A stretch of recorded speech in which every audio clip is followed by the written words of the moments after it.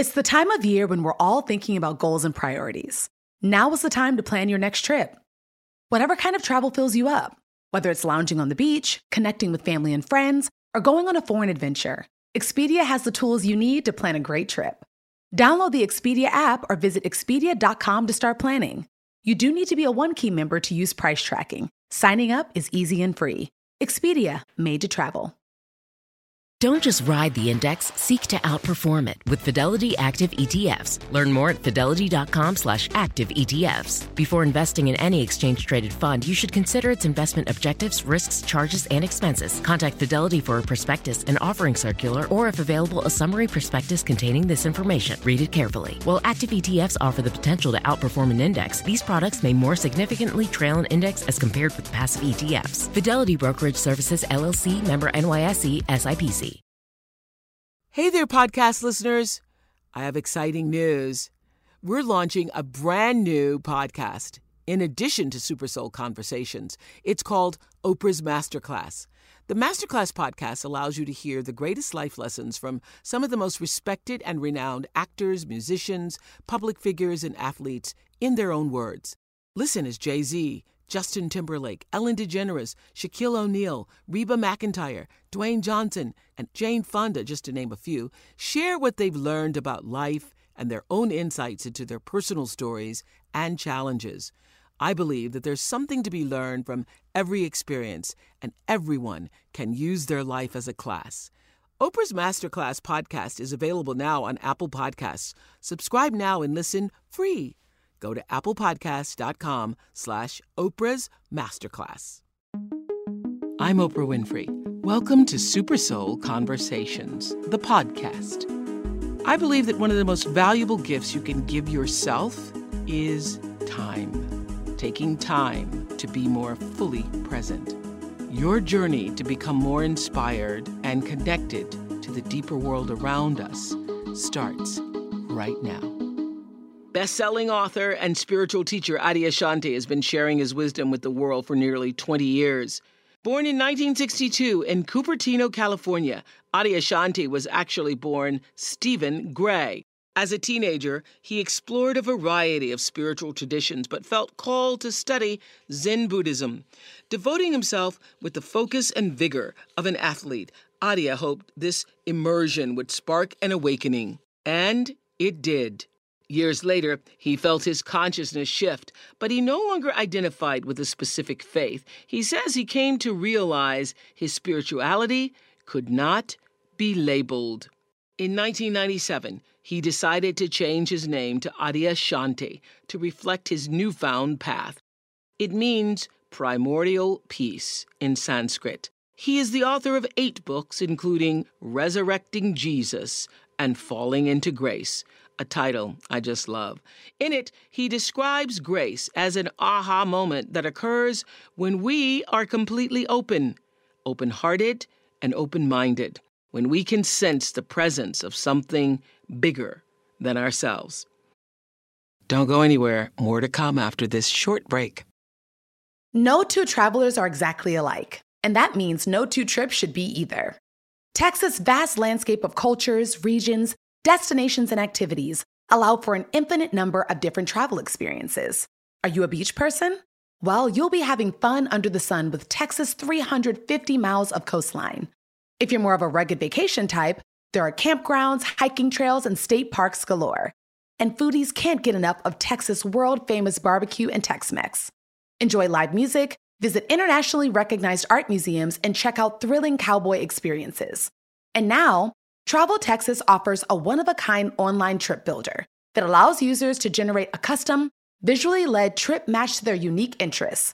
Visit traveltexas.com/getyourown to get the only trip to Texas that matters, yours. That's traveltexas.com/getyourown. Macy's Mother's Day gift guide has the perfect gift to make mom feel special. Shop by price, like 25 and under to 100 and under. Category, like fragrance, handbags, and more. Or gift lists, like for the mom who has everything. Gifts that are already wrapped and ready to be gifted and for grandma. Get top gifts like Dolce & Gabbana Devotion Eau de Parfum, Coach floral printed leather Cassie crossbody bag, and Le Creuset Shallot Dutch oven. Shop at Macys.com/giftfinder. So many people have told me I had to meet you. It had to happen. It's been coming for a long time. So I'm thrilled to have you here. Thank you. Really Thank you. great. I'm really happy to be here with you. I have to say, when I saw the title of your book, Falling into Grace, my whole heart just gave a big sigh, because that's really how I wish to live my life. I like to just surrender and fall into it. So how do we open ourselves up to it? That's what falling into grace is all about. Yeah. How can you teach us how to do it? Please, Adia, can you teach us how to fall into grace? Yeah. I think you can prepare the soil. You can make yourself ready. I think one of the most important things is that we know we can't make those moments happen of We grace. cannot. That's really important. I think that we can't make those kind of moments happen. But it's a lot of it, it's a kind of an availability, it seems to me. How open are you? How open are you? And also I think it has to do with the depth of your longing. Do you know, every human being that I've ever met has longing in them. They long for something. There's the pull of the heart that keeps reminding us, do you know, that there's something more to life often than we just see on the surface of things. I wonder sometimes when I'm stopped in a car and I'm watching people just sort of, going through, crossing the intersection or throngs of people in New York City or throngs of people on Michigan Avenue in Chicago, and I'll just see them sometimes, and sometimes it's like people are just literally in search of, like they're downtown shopping, but nobody really needs to be shopping. You can see that everybody's just sort of looking for what, I'm not quite sure, but I sense that sometimes in a crowd of people, that everybody's looking for. Yeah, and that's what are we looking for? I think it all ties down to our identity, what we really, really are. Because if we don't know that, what we're doing is we're always living a life where we're chasing to fulfill a sense of self, which feels underneath it inauthentic. That's just rampant in our society, isn't it? Yes. I don't like myself. I have bad self-esteem. Or you're basing yourself on everything that everybody else is. That's why it feels like sometimes when you're watching, people in crowds, they're just kind of, everybody's sort of moving in that direction because everybody says we do this, and now we wear that. And then life becomes a compensation for not knowing who we are, because it is almost like a wound within us when we don't know, when we get disconnected from the truth of our being. We do feel that. And then we're trying to fill it with love or approval or success or, the million ways that we seek fulfillment from outside of ourselves. And no matter how much fulfillment we get, there's that place inside that until we've realized the truth of our being, until we've realized we are a presence primarily and a person secondarily, we will feel estranged from our own being and each other, because that's where we connect. Right? The presence that is functioning in this being called Oprah and the presence that's functioning through as me, it's really the same presence. That's the connectedness. That's the presence that when you intuitively feel someone, it's like presence to presence. As an intimacy. Yeah. And I think human beings are starved for real intimacy. I just had an aha there when you said that, presence to presence. I just had an aha, bing, bing moment, because that is what connection is. We are connecting to the energy of each other. And that's why people, when they hear something or see something or feel something, you're connecting to that. It's like a vibrational frequency, that charge. Presence is to presence, correct? Yes. That's what you're saying. Absolutely. I just got that. Absolutely. Yeah. That's what it is. And that's where all the life force is, isn't it? Yeah. That's the intrigue, of somebody, because there's something mysterious about that too. Yeah. Then we become not just the surface, we become, in a wonderful way, mysteries encountering each other. Yeah. Beyond what we know. Beyond the definition, beyond That's the right. labels, beyond the position, beyond the stuff that we are. That's the spiritual connection, isn't it? Yeah. The spirit connection. Did y'all get that too? I got that. Bing, bing, bing, bing, bing. In the beginning of Falling into Grace, it just struck me so. Even though I know the principle of you're not your thoughts, you are the thinker of the thoughts, you're the observer, the gap in between the mind. I understand all that, but sometimes when I'm reminded, it just strikes me so beautifully. You quote Krishnamurti when you say, when you teach a child that a bird is named Bird. Listen to this, everybody. I thought this was so profound. When you teach a child that a bird is named Bird, the child will never see the bird again. It's a beautiful statement. And a shocking statement. Shocking. It really is. Eckhart Tolle and I talked about this too. He was like to walk through the world without naming things, which I do sometimes just in this yard. Because when you say I have trees in the yard, you no longer see the majesty and magnificence and the wonder and the stillness and the mystery and what an amazing thing that is growing inside your yard. Inside your yard, something as simple as what we call a tree. Yeah. I often say when I'm teaching, there'll be flowers like there are right here. Yeah. And I'll say, there's no such thing as a flower. These still exist, whether we call them something or not. As soon as we say flower, we think we know what they are.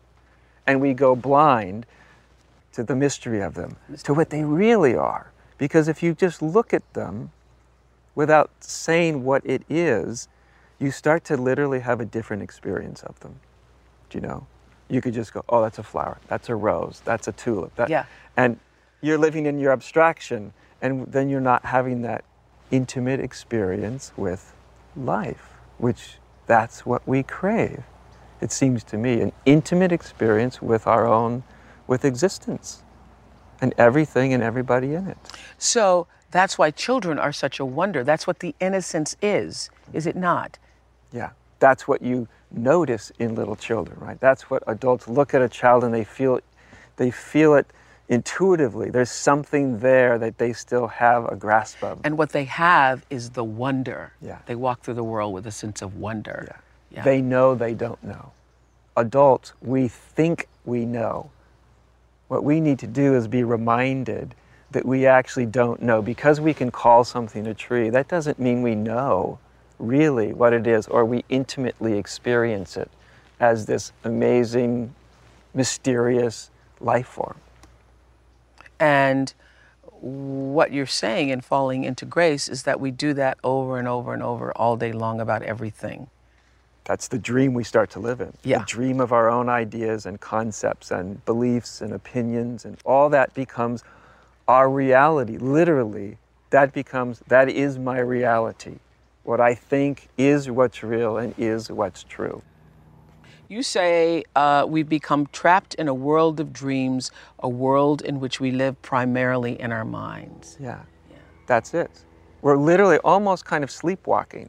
I mean, what most people are doing when they're walking around, going about their daily life, is where they're really living is in their mind. In their head. In their head. Yeah. And that's an abstract place to live. It's disconnected from actual life, from real experience of life and real experience of themselves, of what they really, really are. And that's that kind of dream that's easy to kind of live in. So what do we find when we look underneath the veil of our thoughts? Initially, what most people find, just behind all their thoughts and behind their momentary experiences. When you open up to something behind your mind. Yes. Not your thoughts, but what's just really behind that. Yeah, what's looking at your thoughts? Because if we just simply look into what am I before my thoughts, before my memories, before my ideas about myself, good and bad and indifferent, what am I? What's before all that? And the first thing that people encounter is there's not a better version of me there. There's like a gap. And it's totally quiet, absolutely silent, And our minds do not know what to do with that.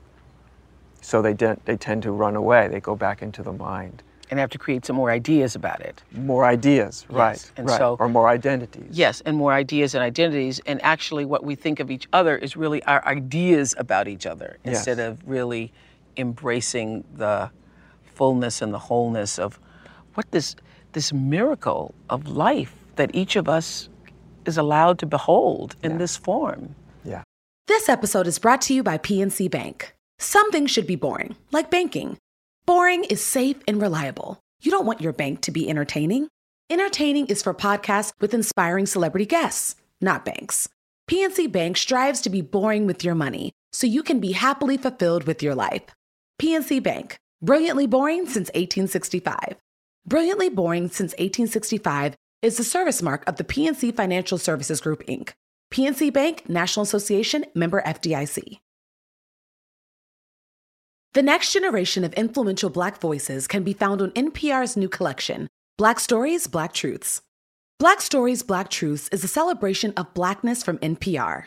Each of NPR's Black voices are as distinct, varied, and nuanced as the Black experience itself. In the Black Stories, Black Truths collection, you'll hear stories of joy, resilience, empowerment, and creating world-shifting things out of struggle. Every episode is a living account about what it means to be Black today, told from a unique Black perspective.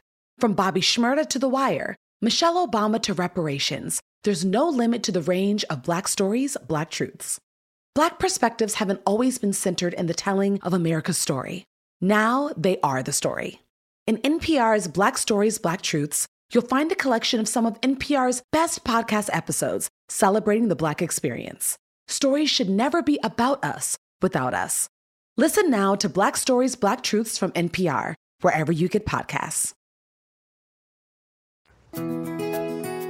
We often talk about what it means to wake up, to live a more conscious life. Sometimes that awakening happens slowly over time. Sometimes it happens in a flash. Adia pursued his awakening furiously.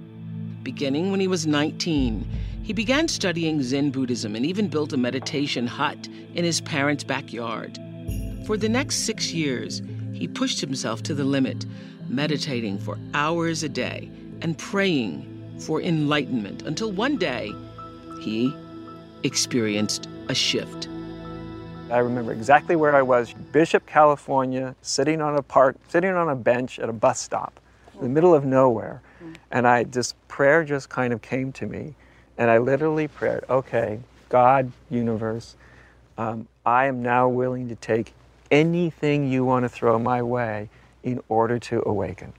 Anything. If I need a life of happiness and bliss and wealth, I'll take it. If I need a miserable, absolutely destitute life of suffering, I'll take it. I take all conditions off. I'm asking for whatever I need for my own awakening, quickly and immediately. And as soon as I said it, I was terrified. Because I just felt it, right? I just changed my agreement with the universe. Yeah. I said, this is what I want. I declared my intent. That I want to awaken more than anything. Than anything. At whatever cost. No matter what the cost is. Yeah. And I felt when I gave that kind of control away, I felt like... You were waiting on lightning. Yeah. And I got it. And you got it. I got it. In the form of? The next 5 years were a wild ride. I got some of the most difficult, trying experiences that I've ever had in my whole life. I had difficult emotional experiences. There was a lot of things that happened in those 5 years. But did you remember through all of it, oh, this is what I prayed for, this is what I asked for? Yeah. At times I thought, was that very wise? Yeah, because believe me, sometimes my prayer is, Lord, don't teach me nothing new today. And I can understand that too. Lord, don't need to learn anything else new this week. Right. Thank you. Yeah. But each of those moments that didn't look like what we would call spiritual, you know, when we're taken to our knees, it doesn't look pretty, does it? No, it doesn't. It doesn't look great. We don't look spiritually evolved. But when I look back years later, I look back now and I go, I wouldn't wish some of that stuff on my worst enemy. Not that I have any, but I wouldn't have changed an instant. because I see how all of it, the most difficult moments were as important to my spiritual unfolding and probably much more important than the best moments. Yeah. And is that true for all of us humans? I think so. If you can awaken to it. Yeah. Otherwise, the difficult moments just continue to be more difficult moments. That's right. Yeah. Well, we're not taught that difficulty can have a profound and meaningful, transformative effect on us. You know, we might be taught that in a way, someone might say that, but what do I do? What do I do when I'm suffering? What do I do when I really feel overwhelmed? How do I work with the minutiae of my experience so that it's transformative and not just another episode of suffering in a lifetime of suffering? Yeah. What is the answer to that question? What do I do with it? Oh, I think the first thing is you have to be really unconditionally open to it and take responsibility. How have I gotten myself right here? Oh, that is the question, isn't it? Am I willing to see how I got that myself I got to here, right choice by choice by choice by choice. By choice, right. Oh, that's a hard one, isn't it?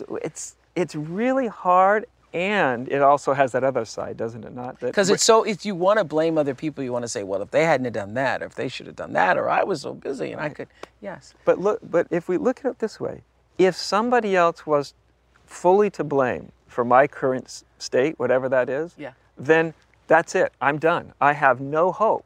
Right. If they're the real blame, I can't go back and change anything that's ever happened. Right. Right? If that's the reason, yes, I'm stuck. That's hopeless. But when we realize that may have certainly affected how I experience this moment, there's a link, and there's usually things about it that we don't want to own up to. And it's both difficult, and it's also, once you start to realize it's very liberating, because the keys to your happiness are no longer in somebody else's pocket from the past. They're in yours. And that's empowering. Well, I was going to say, and that's powerful. That's right. Very powerful. Yeah. And I'm talking about people I've seen do this that have horrendously difficult pasts, extraordinarily traumatic, violent pasts that can really come to see, how am I sustaining that trauma? How am I traumatizing myself? How am I continuing it? Not in the sense of being to blame for it, you know, not that I'm to blame for it, but since the past isn't here now, how is it that I'm keeping it alive? What's the dynamics? What's actually happening? What is it about us that we think we have to continue to live from our history instead of stepping up and out of our history, which is what you were saying. The true definition of awakening is when that happens to you, literally, it lifts up and out of you. That's right. Yeah. That's what I felt at the time. One of the things an insight that came to me was at the time, of course, as a human being, I have history, but as my essence, I realized I have no history. Eternity knows no history. Eternity is the eternal present. So when you or I become completely that's powerful. present. Hold on a moment. Gotta just take that in. Take it in. Eternity knows no history. Really? No, because eternity is always right now. Yeah, any of us can check that statement out. Yeah. When we're completely present with anything. Yeah. All of a sudden, at that moment, for how long it lasts, there's no yesterday. Yeah. There's no 10 years ago. There's not even a minute ago. It's all gone. All it knows is this instant. You talk about generational suffering, how pain can be passed down from generation to generation. I found that really interesting. Like it's, I think Eckhart in A New Earth calls it the pain body, that there is a generational thing. There's it's an energy. It's an energy. It's an energy that you carry. Yes. You can see it in family systems, right? Your family of origin. Anybody can kind of look at it if you really look closely and you go, you know, what is the underlying dynamic of my family? What's the energy of it? What's the What's the emotion of it that seems to constellate around? And you can feel it, can't you? You can just sense it. You can find it in yourself. And often if you have grandparents, you can see, oh, my grandparents have some sort of similar energy that my parents do and that I do, and probably going back for generations. And you're talking about, it's not just the stories, you know, because we all tell ourselves the stories. Yeah. We have the stories that we pass down from generation. This is what happened in our family. You're talking about a definite energy. An energy. An energy. Yeah, an energy. And usually it's a negative energy. Yeah. Because the negative energies are the ones that are sticky. That's why when you have a great day, it's sort of, you know, you have it as a memory, but it doesn't feel the same. It feels clean and light. And it's like, you know, when you remember it, it's like a breeze. You can't get a hold of it. When it's something, a really difficult, traumatic moment, boy, it's there, it's sticky, it sticks with you. So negativity it's an energy field. And it's heavy, and that's why it sticks. And it's heavy. And it's heavy. One it's of the weighted. things It's weighted. I do with people, that anybody can do this, and it's very powerful and it's very quick, is you get 2 chairs like we have. Yeah. You sit in one of the chairs, and you just think of whatever, say, kind of upset you are. Could be, let's say, anger. And you just feel the anger, and you feel, who's the first person that this reminds me of from my childhood? And I've never had somebody that didn't get a face almost immediately. And they'll get a face, and they'll say, okay, sit with that, just for a brief moment, 2 minutes, knowing that that's the face, have their face on it. You're not blaming it on the face, right? You're just associating. That feeling. Getting the feeling. Yeah. And then have your intention that you just let that face and that energy stay on that seat. And get up and sit down in the other chair. And when you get up and sit down on the chair with the intention that you just leave that old energy behind, you'll sit down and you'll feel a completely different energy. What you'll start to feel is the presence that is yours, rather than the energy that you've inherited from parents, from friends, from different places.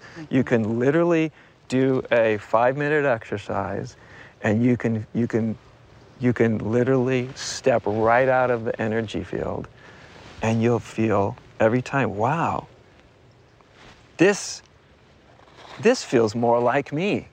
This literally feels more like me. Or I know, those of you around the world, you've had this moment where you feel that shift, and it literally feels like a weight has been lifted.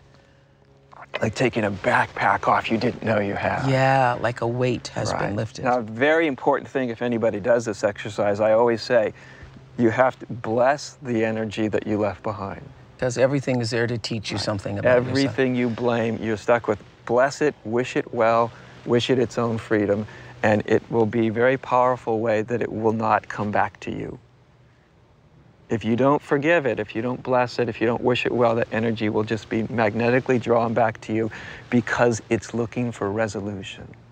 All negative energy that we've inherited, it's there because it's looking for resolution. That's so powerful. Adyashanti's book, Resurrecting Jesus, is a contemporary look at Jesus, the man. Adya sees him as an enlightened being, a revolutionary mystic, the ultimate example of an awakened life. Since I was a kid, I was just taken with the story of Jesus. Just the story of it. I felt this sense of mysterious awe, almost like a transcendent, you know how kids can wonder, they wonder.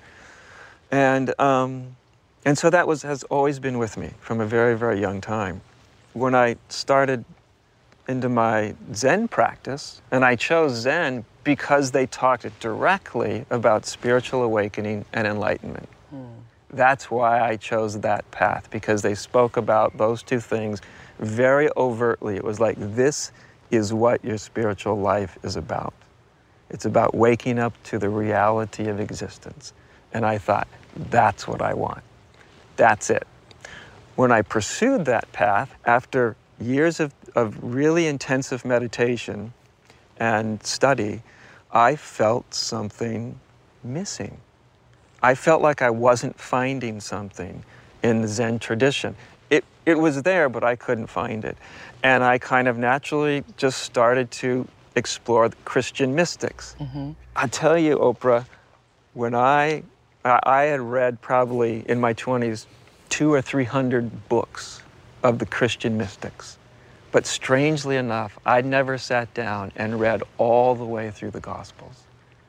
And all of a sudden in my late 20s, I literally sat down and I read through the Gospels. And the first thing I thought was, who is this? Who is this guy? I've never heard about this guy, Jesus. I've heard, you know, the church's view and the view that I got from my culture. But I thought, this guy is really a revolutionary person. He had some very pointed critiques of the religious power structure of his day, the political power structure of his day, people abusing authority.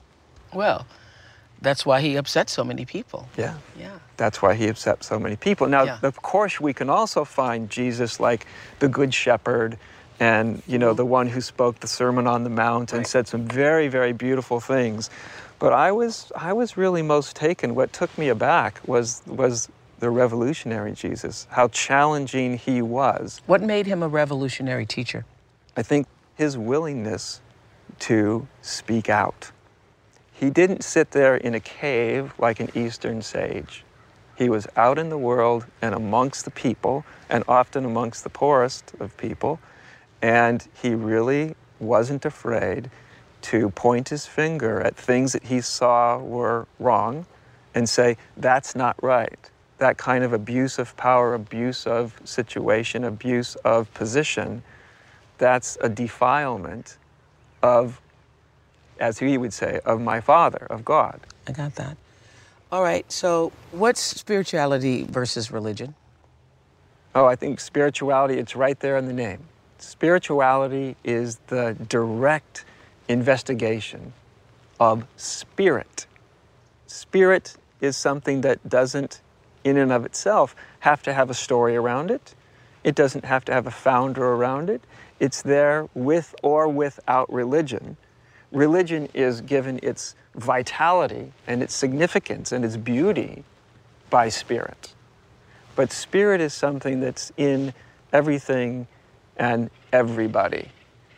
And to me, religion's number one purpose for existing is to help connect people to the radiance of spirit.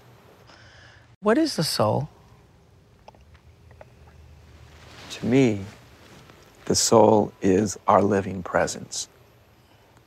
Our living presence, our shared living presence. We all have that. That's where we connect. That's where we're the same. Not only human beings, but plants, animals, the sky, the tree. Anything we open up to fully, we will experience that sense of radiance, that presence. To me, that's a soul. What's your definition of God? Of God? Of God. The same. The same. The same. All the presences connected. One infinite presence. Yeah. Yeah. One infinite, all-inclusive, all-embracing presence. And so we're surrounded by God. By the presence all of God. the time. Yeah. And each of us is an expression of that presence. Yep. Yeah. We're a spark of eternity. And what's your definition of prayer? A reaching out to something. God, the universe, something beyond what we feel ourselves to be, in sort of a humble receptivity. Do you have a personal prayer? I don't have a sort of a rote personal prayer, but boy, have I experienced the power of prayer in my life. I tell people often, be really careful when you say what I call a true prayer. And look, all prayers are authentic, you know, but a true prayer to me is when we pray in such a way that we're not saying, this is what I want. Please, God, give me what I want. A deeper prayer is when we open ourselves up and say, this is what I'm willing to give. From the last chapter of Falling into Grace, you say, when we can begin to open enough to realize that there's grace in every situation, every person, no matter how easy or difficult we perceive them to be, our hearts will flower. If we can let go for just a moment, if we can relax, fall into the center of now, we can encounter directly the freedom that we've all been seeking. When we begin to surrender our demand that life change, that life alter itself to suit our ideas, then everything opens. And we begin to awaken from this dream of separateness and struggle and realize that the grace we were always seeking is actually right there at the center of our own existence. That goes back to surrender. Surrendering to whatever is happening in the given moment, to consenting, saying yes to it. If we say yes to it, then we have access to the center of that moment of existence. If we say no to it, or judge it, or condemn it, it keeps us away from that. It keeps us away. Any moment of just yes. Let me give you a quick story, if I may. One of the first times I really experienced this, experienced it rather than understood it intellectually, was when I was in my mid-20s. And I had this wonderful dog, and my dog died. And I'd had grandparents die that I was very close to, and other people die. But when that dog died, I was devastated. I would just sit in the middle of the living room floor and just burst out weeping and weeping and weeping. And I understood to have grief about it, but at times it would be just uncontrollable tears. A couple days after he died, we had a little eulogy, a little thing in the backyard where I buried his collar, and I'd written this little page, and I started to read it. And as I was reading it, the grief I could feel just started to well up. And something in me just said, okay. In the middle of that moment, when I absolutely let go, right in the center of my heart, there was this little pinprick of light. And I was still weeping, but over about 3 or 4 minutes, that little pinprick got bigger and bigger and bigger and bigger. And pretty soon it was like this huge sun. That was a moment of eternity breaking through, revealing itself in the moment of that overwhelming grief. I had a similar experience with my dog, Sophie, and the same thing happened. And when it happened to me, that little prick that you call it, a little prick of light, I felt it was like the energy of Sophie's soul. I could cry right now. The energy of the soul saying to me, all is well and all will be well. So similar, right? That's it, yes. It's all is well. That's the feeling of eternity. Oh, and all will be well. And all will be well. And all is always well, even when it seems unbelievably unwell. Yeah.